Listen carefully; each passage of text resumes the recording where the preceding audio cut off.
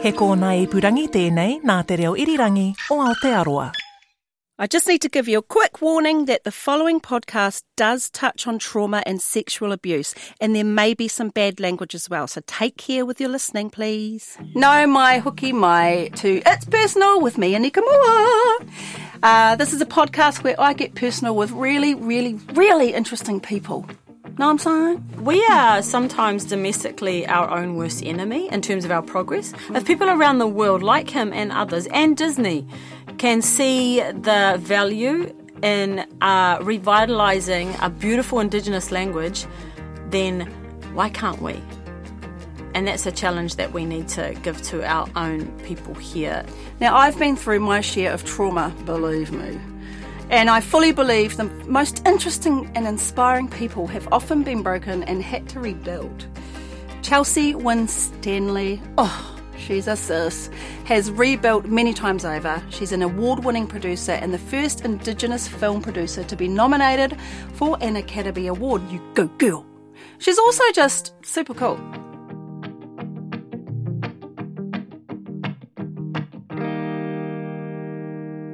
Okay, so what I want to know, what are you working on right now? What's your mahi in this precise time? So I'm finishing a documentary that I came home to make in 2020. Yeah. Which sounds crazy, but storytelling needs to take the time it takes. So this has been good for me because I have to get back into that space, which I love.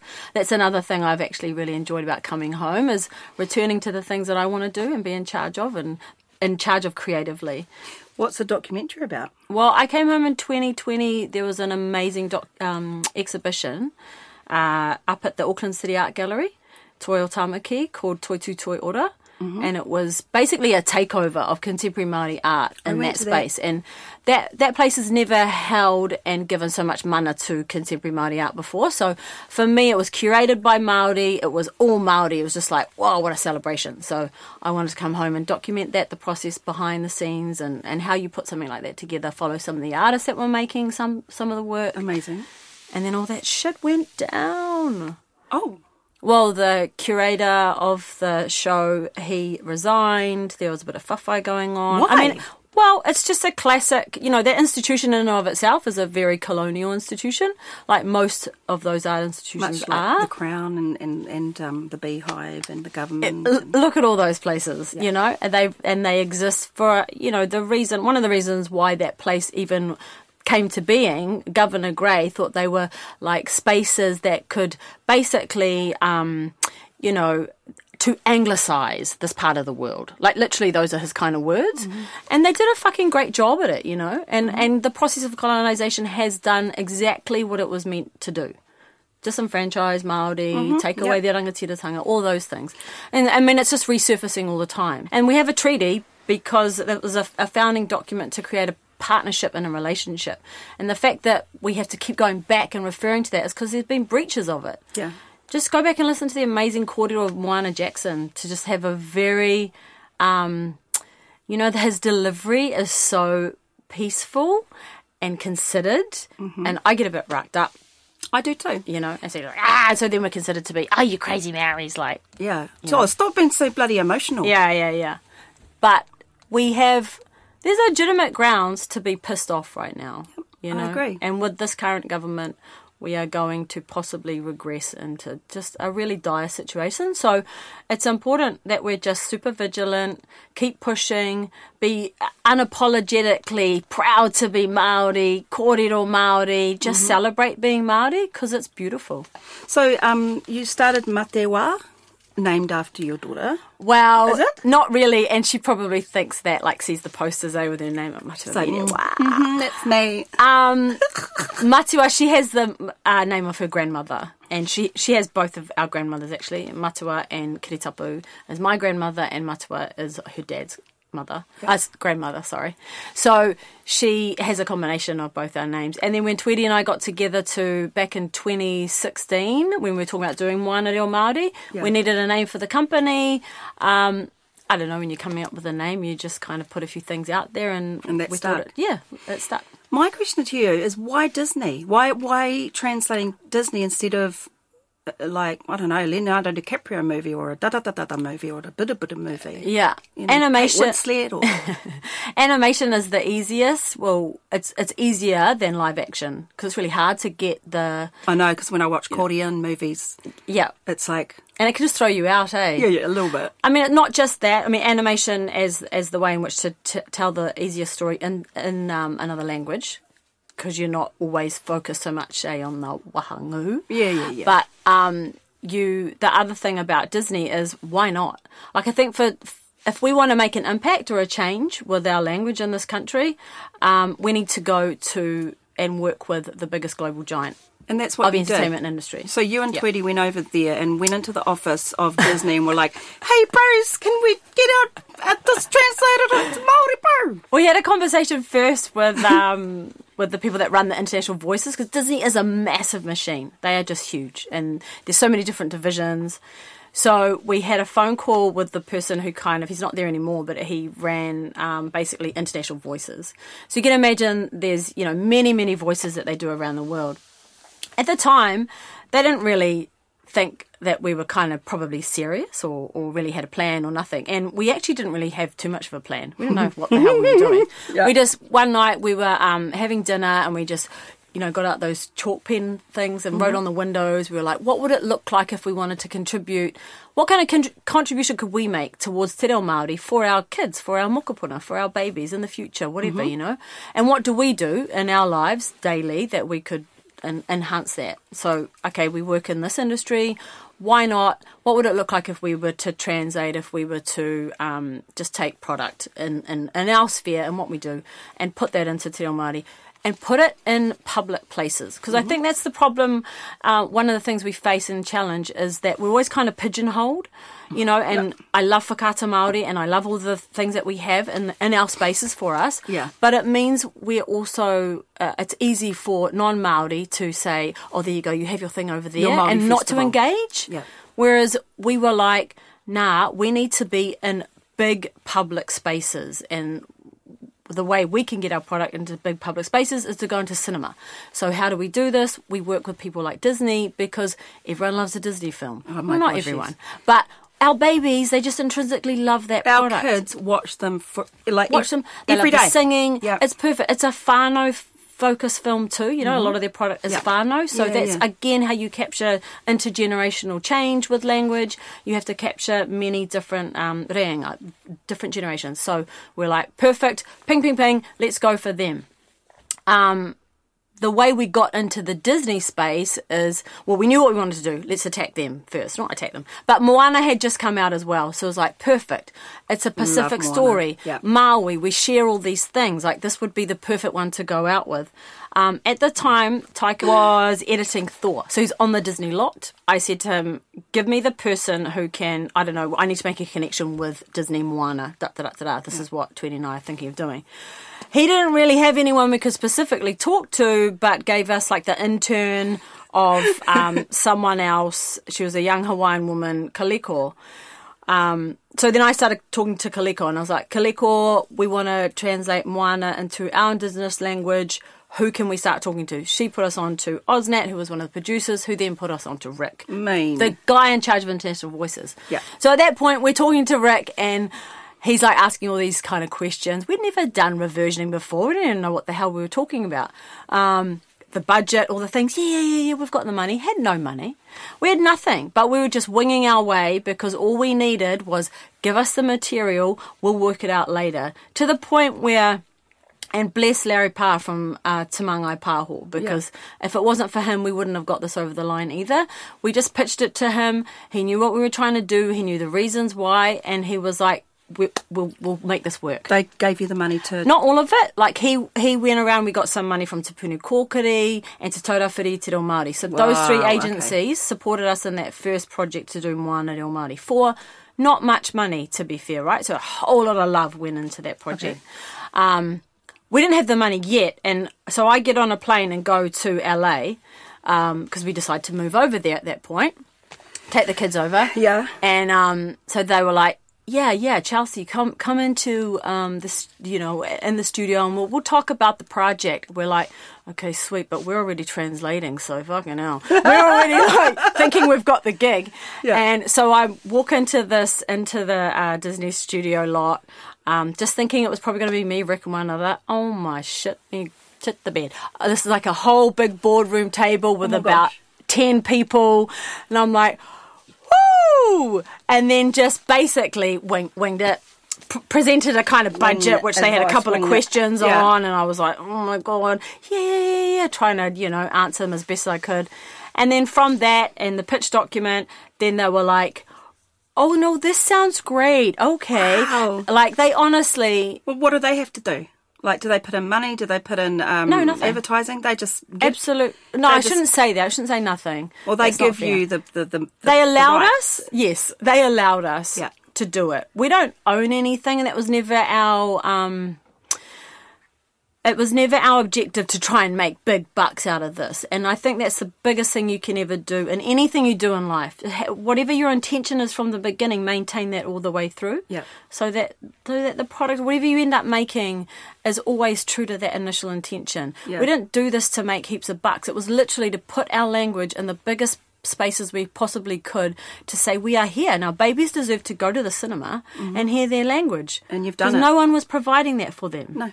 No, not at all. So, we did that, and then we came back a few years later and said, it was such a success, and we gave them a little wrap-up document and kind of thing, and everyone was coming to us at that point going, we want more, and so we were like, fuck it, let's see if we can get more. And so another conversation, and we were like, this time we'd like to do some more, and more maybe current films, more films that our babies are like into now, or a bit of a mix. We had a bit of a plan. We wanted to do different mitta and things like that, different dialects. Yeah. And, bless them, America, they were like, oh my God, you Maoris know what you're doing? Like, because they were blown away by the quality, the caliber, the production values, everything. They had no idea of what Tweedy and Rob and Silo and Petty were going to deliver. And they've just, honestly, every time we send through the next, auditions, or because they do still maintain, they have to sign off the final talent. Yeah.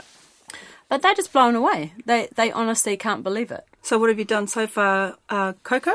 So we've done Moana, Lion King, Frozen, Coco, and we'll do Encanto next year. Yeah. How proud do you feel for having this achievement? Because it's huge. It's huge for Te Ao Māori. Yeah, I think, Tweed and I talk about it, and it's kind of the impact you don't really see immediately, but you'll see after. Mm-hmm. And also when you're in the thick of it too, you're just like, you're doing it. But it's when the babies are just singing. Or it's when kids think that Lion King was always in Te Reo Māori, because why would they know anything else? Yeah. It's when you can get Sir Elton John to agree to let you voice over the the end credit song, Can You Feel the Love Tonight? No other language in the world has ever done that. So when we approached Disney, we were like, hey, there's one track missing, like the stems we need for the final end credit song. And they were like... That's Elton John. They were like, oh, no. That's, OV, original voice. Elton has that on every single language around the world. Oh, wow. We were like, what? Shit, no. Because we've already cast for that. We'd already cast Stan. We already had it. We already knew what we were going to do. Wow. We're like, nah, that doesn't work. We can't have this beautiful film all in Te Reo Māori and then all of a sudden have to hear Elton. I mean, bless, we love you, Elton. We love him. That would just be kind of...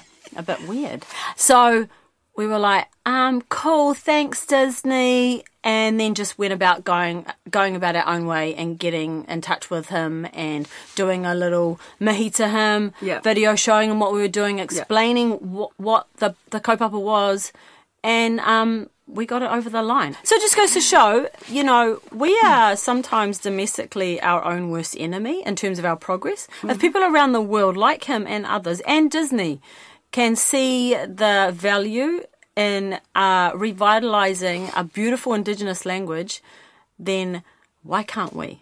And that's a challenge that we need to give to our own people here in Aotearoa, New Zealand, Pākehā mā, Māori mā, whoever it might be that have some kind of adverse reaction to having two languages here. Well, you're shoving it down our throat, that's why. Oh, apparently. Chelsea, I want to ask you about your upbringing. Well, no, more like you had a baby at a young age, even though 21's not that young, is it? Well, at 20, I was like 10 days shy of my 21st. Had half a can of beer, I think, for my 21st. Jesus. Woo! But you want to start there because, you've made it from there, being a solo mum, to now having an amazing production company, beautiful children, a successful life. You're on the benefit, the DPB they used to. Yeah. DPB, yep, they used to call DPB, it. My mum was on the DPB too. Every Tuesday we'd walk to the supermarket and she'd get her money out and we'd get our groceries, and then if it was a flash week, we'd taxi home because we were poor. We couldn't afford chocolate. We couldn't afford nothing. Remember at Woolworths they used to have free buns and fruit? So you'd get the buns. I thought that was only a recent Auckland thing or something. I never saw in that. Christchurch they used to, and I'd be like, wow. Get those buns in my... Because it's I like grew up in the free. Mount. Oh, okay. So anyway, you're on the DPB. Having a hooer of a time. But you were determined to study. Yeah. To study your... What were you studying? Well, me and another solo mum in the Mount who I knew from growing up, we just both knew that we just wanted to. I suppose when you have kids, you're like, what Merita says, when you have children, you have an investment in the future. Yes. Yes. So, and also I didn't want to, it's a humiliating space to be in, that DPB. You feel heaps of whakama, shame that you're, taking taxpayers' money so you can feed your kid. Or dole bludgeon. Or whatever it is, eh? Yeah. And that's not a good space to be in. It's not the right motivation for you to want to go back and study. Yeah. For you to feel shame. It should be more like, I want to further my education, and I wanted to build a life for my son, I suppose, or. How did you get out of it? Did you you and your mate just head down? So she was a solo mum too, so we were both like solo mums living together. Basically, leles, which you can relate to. Out. I was like, solo mums living together, all right. Wink, nudge, nudge. She had two boys, I had my little one. They were all just little things, and we'd take our babies off to the kohanga before uni, and we were both studying communications. Yeah. And then I had a shitty car accident because I was trying to... That was my next question. Oh, yeah, well, so I didn't even finish out that year because I was trying to come back to... So I grew up in the Mount. My whānau live in where I come from, my Māori whakapapa is a little place called Tapuna. So I would try and drive over the Kaimais, which is from Hamilton to basically home, because I wanted to do Te Reo Māori. And I didn't want to just learn it at Waikato University. I thought, I want to go home and learn it. And so they were having it in the Hauora Centre. So I was coming over the Kaimais during the week, and it's pretty icy and dicey during the winter months. Anyway, I just far out. I had a car accident, lost control of the car, smashed everything up, and I was out of uni, out of action, had to learn how to walk again, all the things. Broken legs, broken face, broken everything. Yeah. Wow. Yeah. Do you have scars on your face still? Yeah, under my mouth I smashed that. Broken nose. Have you got false teeth? No. So you kept all your teeth? Kept all my teeth, yeah. What was it like, having to walk again? Painful. I spent maybe like a month in hospital, I think. Wow. Yeah, so it was an interesting time because my parents then had to rally together. My actual parents had been separated and divorced forever, and all of a sudden they were having to come together and live in the same house. Oh, to look after you. Well, my baby, because my boy was only 2. Wow. So they really had to help out. It's hilarious when I think about it now, Well, they did it for you because they love you. Oh. Are you the only... mum and dad. Are you the only child? Or? No, I have an older brother, older sister. Oh, so only 3? Yeah. Only 3. Only 3. Bloody hell. Well, my mum lost a baby, sorry. actually, in between. Well, I don't know for her. Yeah. I don't know if your mother's like this but my mum, kept heaps of her trauma to herself, And I think, and when you do become a mother and you think, fuck, if I'd lost a baby, her baby was a couple months old and had a heart defect and just devastating, eh? but she just kind of, I don't know, that generation just held on to their mamae so hard. You had to. You were forced to mask your mamae. Yeah. So you're studying communications. What's communications? Well, because I wanted to make documentaries. Okay, so that was your passion. Yep, and I got my first job out of uni with Rhonda Kite and Libby Hakaraya. Yay! At Kiwa. So you get your first gig, and then you just shoot for the stars. Well, because it was an affirmation too, like seeing two Māori women owning their own business and producing content that was really about uplifting and celebrating Māori, or challenging and dealing with issues te ao Māori. So for me, I was like, oh, you can be successful in this space and own your own stories. And it was great because I got to just keep doing the directing stuff, which is really what I liked to do and wanted to do.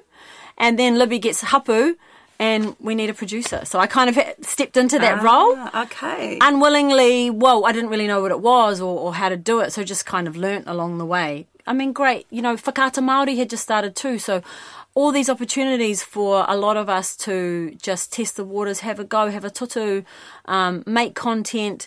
We were making this really cool little art series called Kiti Aranui, which was just little stories, like 8-minute profiles on Māori artists around the country, like awesome. That's really cool. Like, what an archive to make, you know? So that's kind of like your ladder, eh? Yeah. Your ladder to some of the bigger things that you're working on. You worked on Waru? Yep, I worked on Waru, yes, as a director, which was really nice to come back again into that space, because I spent a lot of time then in the producing world, and I got a little bit over it by the time and I'm not done with it, but I've learnt a lot of good stuff from it.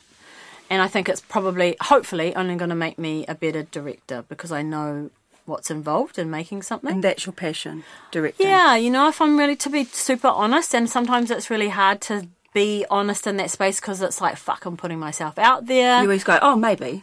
Hey. Yeah, or everything, when you're directing something, it's all on you. Yeah. There's nothing to fall back on, or...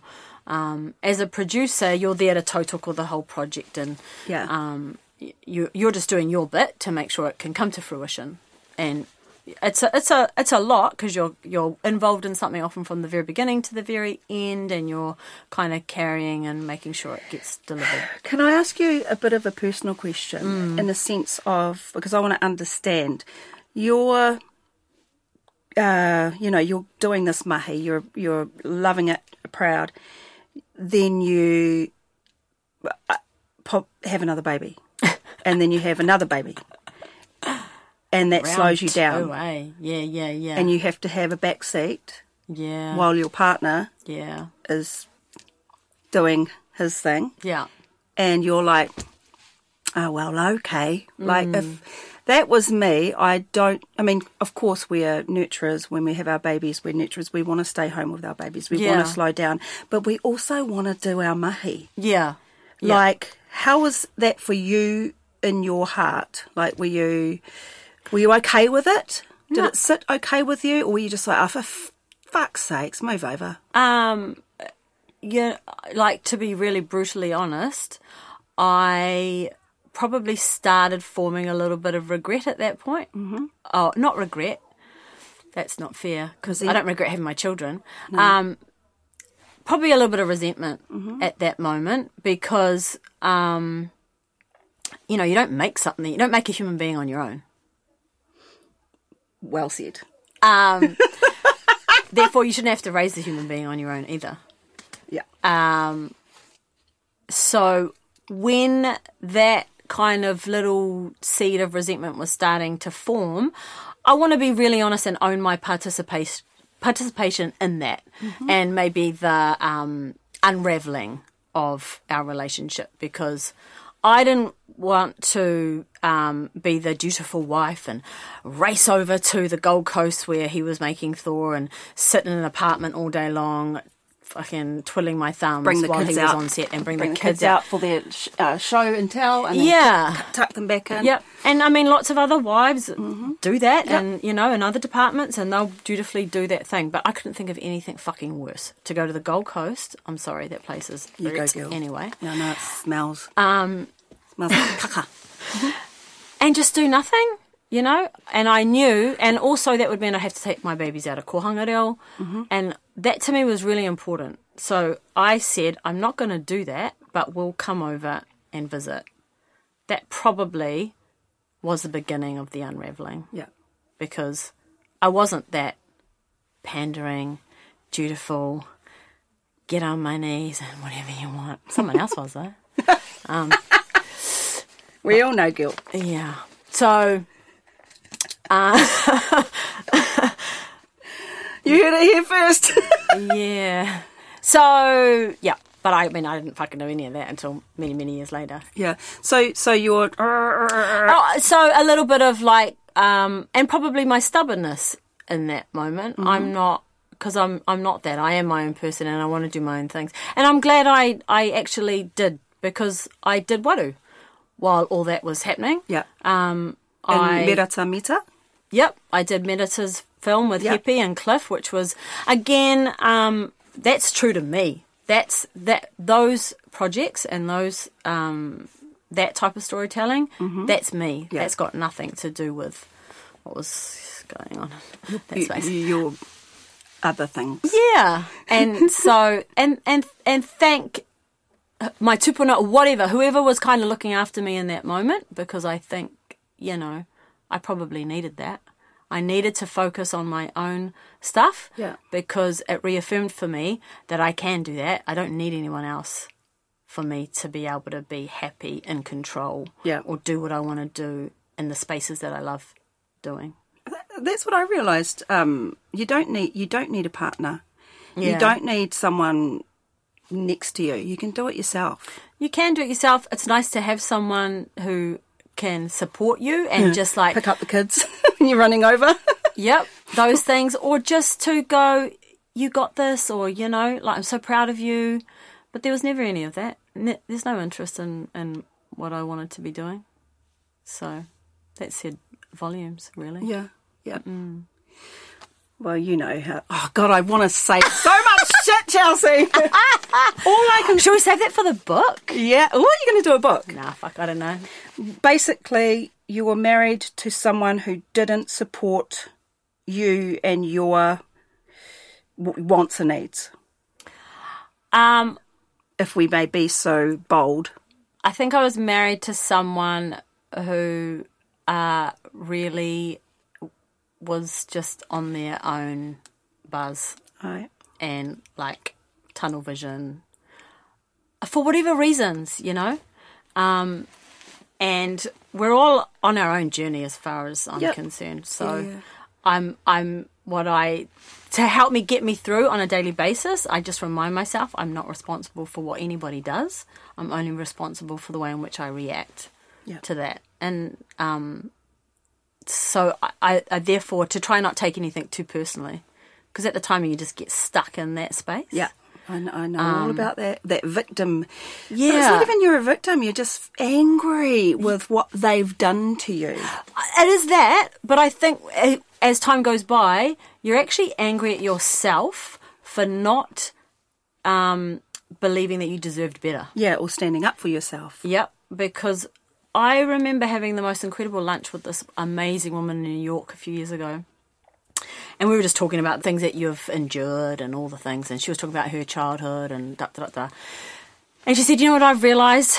She was, you know, reaching 70. She was like, what I think I've done based on, you know, my own childhood trauma, and I believe that to a lot of our stuff, the way we present ourselves in the world, the way we just navigate space, comes from a lot of childhood trauma. And so she was saying, you know, what I've realised is, so long as what I was doing wasn't as bad as that, the childhood trauma, it was okay. And what I've realised is I was just upgrading my abuse. And I was like, fuck, penny drop. Oh, my God. So long as, for me in my situation, so long as what I was putting myself through wasn't as bad as the childhood rape, then it basically... I could handle it. But what I didn't realise what I was doing was just upgrading the abuse. Wow. That's like some multi-level parallel shit right there. Yeah. And so a good reminder that, you know, you can change that narrative at any point as well. And I read, you know, because you do talk about being sexually abused when you were younger, like child or teenage or... Child, yeah. And a lot of people keep those things to themselves because of they feel shame or, you know, they think they're disgusting. Yep. They haven't learnt to forgive themselves yet for letting it happen. And why do you speak out? What's your kaupapa? What's your, like, is it just the truth? You just want to get the truth out? That too, and it's really damaging, I think. But also learning to forgive yourself, because I think if you form a basis of who you are based on that, based on, you know, I've done heaps of work on this. If you're forming the basis of who you are based on being a sexualized person to men, if you like, and then that's all you are. That's all you are, because in your childhood, in your childlike mind, that's all you are, an object of desire. And then that's almost your currency. It becomes your currency, because no one's telling you that you're smart. No one's telling you that you're intelligent or anything else. You're just a thing to be used and essentially abused. Poked and prodded. Yep. And all the things. So then that's what you form is your sense of self-worth. That's all you are. Yeah. So you have to unravel that and unpack that throughout your life. And you might make some really shitty mistakes and decisions based on that, if that's what you think you are. So you have to then go through your life forgiving yourself for maybe situations you've put yourself in. Like I've put myself in harm's way. Yep. And I've had to then go back throughout my life and not feel disgusted and gross about those choices I made, but forgive myself because they're based on things that I grew up thinking that's all I was worth. But how dare they make us go through so much shit in our adulthood? How dare they get that power over us where we have to spend hours and hours de-traumatizing ourselves and learning to love ourselves? Yeah. Like, it's quite crazy. It's almost like colonization. Like it puts you on pause. Yeah. You know, it's like you're in that trauma state. You are like, still 5. Yeah. You've still got the mind of a 5-year-old. Yeah. Isn't it? I'm so glad that you talk about it, because there's so many people who will hear that and go, oh, God, that's what happened to me and I can't believe it, and now I have to do my healing. Yeah. My healing. And healing's cool, man. Healing is freedom. Healing is freedom. You haven't drunk for 4 years, 5 years? Almost 6. Have you relapsed? Nah. Wow. I know. I smell it every now and again because I'm just interested. I was like, oh, what does that smell like? Like red wine or something. You used to love drinking. I used to, yeah. I was a happy ass drunk. I loved it. I loved it. So am I. I did, honestly. And I loved the feeling and the vibe. But the reason why I stopped is because when all the shit was going down in my marriage and that was ending, the drinking was leading to really unhealthy other habits and other things, other drugs and all the things. And really? And I just knew. Cocaine. Oh, yeah, all the things. I knew that in order for me to truly, and stop repeating mistakes, like, why am I putting myself in harm's way? Why do I not believe that I'm worthy of a much better partner or whatever it might be, or putting myself first in my career, or speaking up for myself, or whatever it might be. So I don't want to do that ever again in my life. I don't want to give my power over to someone else. Again, linking that back to childhood trauma, like literally giving myself away because I didn't know anything else. So I'm not going to do that anymore. What can I do to ensure that I'm not going to make those mistakes or put myself in harm's way? I knew that drinking was just a catalyst to other things. Mm-hmm. So for me, just stop. Just stop that so I don't have to then be tempted by other things. And it was literally like, I just don't want to keep repeating the same shit. What about for people who are surrounded by alcohol with their whānau members who want to stop drinking? Like, how would you give them advice to getting the help so that they're not repeating trauma? Yeah. Like, that's we know garage parties. Yeah. We know around the table drinking. That's how I was brought up. Yeah. How do you get away from that? Yeah. I think it's like with anything, you've got to really want to do it. Because it's so easy to be in those situations again and just, I'll just have one. I'll just have one. Or one doesn't really count. But then just say to yourself, but what does one lead to? 2 bottles. For me, it's and just back to hating on yourself and all the things. Like, you have to really just want to get out of whatever it is, the yuck, the mamai, the thing. If you really want to get out of that, then that's what you have to do. You have to give yourself the permission and the power to do it. Do you think that stopping drinking helped heal you, and then did it help you reclaim your te reo Māori? Because was that the path you were going on? Because you went to Takiura, you moved back to New Zealand, your kids are in an amazing school, they're doing their reo, and then you're like, okay, my turn. To do the reo? Yeah, like... Yeah, because I tried to do night classes and all the things, and my brain just doesn't retain 1 2-hour class I've tried a week. all of that. Because you have to, and that's for me, that's the truth, and for you, that's the truth. For many people, it is. And even going to Takiura, it was super hard, but beautiful environment to be speaking te reo Māori, and in that space, you know, like my kids were doing, you were kind of mirroring a school environment, Monday to Friday, 9 to 3 kind of vibe. But when you're outside of that space, kei hea te wāhi haumaru, kei te kōrero Māori, where are the safe spaces that you can go to speak Māori? And it becomes very clear when you leave that school that this is te ao Pākehā. Oh, yeah, definitely. We do not really, as much as we purport overseas and we're like, oh, our race relations, bullshit, or we're bilingual, rubbish. We're not, because we're not supporting people who are wanting to maintain reo Māori in public spaces. Slowly but surely, you know, we'll see bilingual signs and things. And now, hello, we have a government that wants to literally reverse all that. What are they so afraid of? I don't understand. And I really have never had a succinct answer to what is the fear of having te reo Māori visible, audible in every space we walk on this whenua. I just do not understand. Is it the fear of the unknown and also just outright racism? Yep. And wouldn't that just be the answer? Outright racism. Outright racism, yep. And fear that maybe Māori are going to do what the original settlers did to us. Doubt it. We're cooler, man. We're not going to, take your shit off you because we're cooler. We'll give you... We wouldn't do that. We'll give you some Māori earrings for some land. Hey. But don't worry, keep doing the haka before the rugby overseas in those English pubs, come on. They might imagine if they turn the haka into English. Just a bunch of Māori doing English.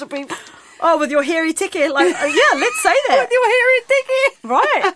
Hairy tiki means hairy vagina, by the way, guys, if you don't understand Māori. What was it like living in LA? It's a really hard place. How? You see so many homeless people, so many poor people, so many people who ain't living the dream. There's a level of reality in that place that's quite dark. Okay. And it's not that nice. So when you go and visit and you see all the glam and the glitz and you're at Hollywood Boulevard and you're going to some parties and woohoo, all the people are amazing and da-da-da. That's cool. That's one really small part of it. And not many people even attain that, you know. And then the other level of it is really quite sad and dark, and they don't care about their Indigenous communities there. Look what happened with Black Lives Matter, you know. People are getting killed there. Okay, you're not selling me this place. Yeah, sorry. I really love LA and I love the idea of it. Keep loving it, because there are pockets that are really cool. I've lived there from time to time. Yep, well, there you go. But I was being wooed by a record company who had millions and who would pick me up in limos. And I was staying at 5-star hotels and, you know, everyone was smiling lots. Yep. Because they're all like, we're making so much money out of you. We could be. This is so great. And you're like, wow, you really like me. I didn't care if they liked me. I just was offered so much cocaine, but I never took it because I didn't do drugs. Okay, cool. And then I eventually caved in. I don't know. And maybe I have that feeling towards it because also shit went down for me in that place. So I don't have a great memory of it. Alcohol, drugs. Oh, no, the end of my marriage, everything. Okay. It's not a place that I have heaps of really cool, great memories. Yeah. I found pockets of fun and pockets of joy. Yeah. But it was superseded by some pretty unhappy memories. Mm-hmm. And when I came home, my heart was full because this is where I belong. This is the work that I want to do. These are the people that I want to be around and be with. This is where I can make the most impact. I'm not over there. Yeah. That's not my place to make an impact. So that's your dream, is pursuing your passion in directing, have your daughters grow up in Te Ao Māori. Yeah. How is your reo now? Like, are you, when you were doing takiera, was it hard to say, kia ora, ko Chelsea tōku ingoa? Everyone is crying.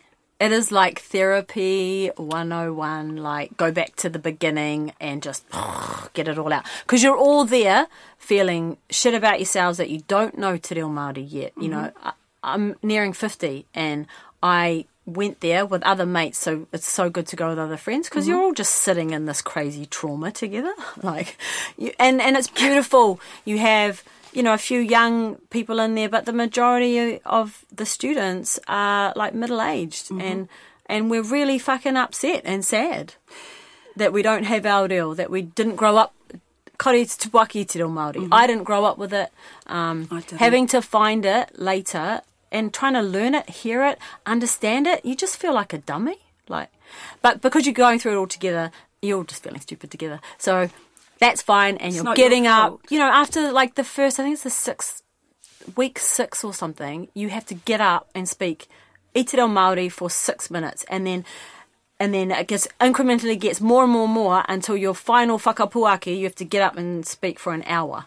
And do you have to listen to everyone speak? Yes. And you're all crying. Okay. You would love it because... I don't have patience to listen You would, though. Would I? Yes, because you have been... You feel so much pride for your fellow mates, your tauira. That's how you get through, and you put your little selfish fucking little taonga to the side. ADHD, Chelsea. Oh, shut selfish. Up. Take a pill for that. I have. I had to take 2 today for you. No. Okay. All the so things, it's worth it. all the meds. Take all the meds. I love that. No, it's fully worth it. Like, if that's something that's important to you. Okay. I'm 2025, but I got to save up next year so I can afford my mortgage when I'm doing it in 2025. And see, that's a fucked thing, eh? Like that we have to, we become economically strained because we are trying to retain something that should have been. You should have had it from birth. I mean, look at anything overseas. Overseas, where in countries in Europe where they speak 2, 3, 4 different languages, it's actually good for the brain. Like, I'm sorry, but when we went to school, you had the option of maybe learning French or German at high school or something. I remember that. I mean, I only did it because at sixth form we got to go on a trip. Same. So I didn't do it because I wanted to learn French. Je m'appelle Anika. What? Ouais. Tiari. Hey, all those tapes. Oh. What was it? Tiari. Où est-ce que habite? Habite. What? I can't do it. Are you happy now? Are you content? Is that what? Or do you have that fire burning in you to do more and more and more and more and more for Te Reo Māori, for Te Ao Māori, for filmmakers? Yeah. I think probably the desire is more than the capacity I have. So I recently got involved with distribution and theatrical spaces, cinema. Yep. Because for me, I've always thought we're not going to have control of our story sovereignty until we participate in every single part of that filmmaking process. So producing and the production side of things, fine. A lot of us have got that down. We're really good at that. But we haven't participated in distribution or cinema. And those places have so much power. They have so much weight. Because if you want to make a film, you want to get some money from the Film Commission, they're not going to give it to you until you have a distributor to say, yep, I'll show you your film. That distributor has so much weight and power in the room. And you imagine, who are the distributors out there? They're just, most of them are old white dudes. And most of the bigger ones here that we have to interact with are Australian owned. Okay. So how many of our stories have not been made, told or seen because they're like this, I don't really see an audience for that. I mean, that was the same reaction we were getting when we were doing our Te Reo Māori Disney stuff. The exhibitors, the hoits and the events and the whatevers, I don't know about that. Now they are amping. We have proven to them there is an audience that exists. Yep. We make you money. And as soon as you talk money and dollars, they don't get it all day, every day. They're like, when's the next one coming? When's the next one coming? Wow. We have got people going to their cinemas now during the week when they wouldn't have any, people going. So it's just that classic. You literally have to put it on a plate in front of people, eh? They won't believe you until you can show it to them. So for me, at the moment, it's about that, having full participation, because I'm sick of us as women, especially. I don't care what colour or ethnicity we are, but we don't have an equal level playing field in that space of storytelling. Yep. And then look at the success of things like Barbie. Not that we're making a massive, that type of film, but told by women, it's a woman's story, it's all the things, unapologetically having a go at the patriarchy, all the things. And it smashes the box office. We are 50% of the population. We have stories. We deserve to see them and hear them. I'm sure if you've got a story you want to tell about leles and all the things and vaginas, then there'll be heaps of people that want to go and see it. You put it in your cinema, the Lele movie by Anika Moa. Lickety splits. Like, scissor cook. Hey. One more question. Do you believe in love at first sight? Oh. Or maybe. Did you believe in love at first sight? Maybe? I don't know if I can answer that. Why? I don't know. I have a funny relationship with love.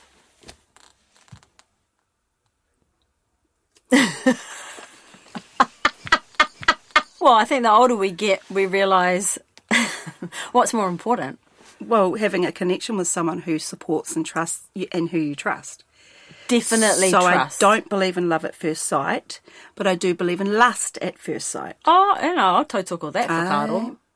Lust for sure. We're human beings with bits that react to other bits. Let's end it there. Thank you so much for coming in. And seriously, that your kōrero, man, it's inspiring. Oh, thanks. That's really You're inspiring.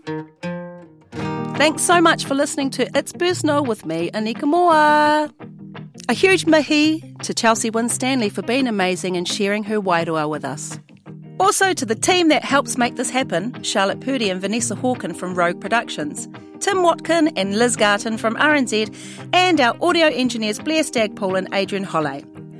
Cole Easton Farrelly is a video editor, and thanks to Jane Joyce for graphics and Brianna Juritich for production support. It's Personal with Anika Moa is available on YouTube, Apple Podcasts, Spotify, or wherever you find your podcasts. Don't forget to follow so you don't miss an episode.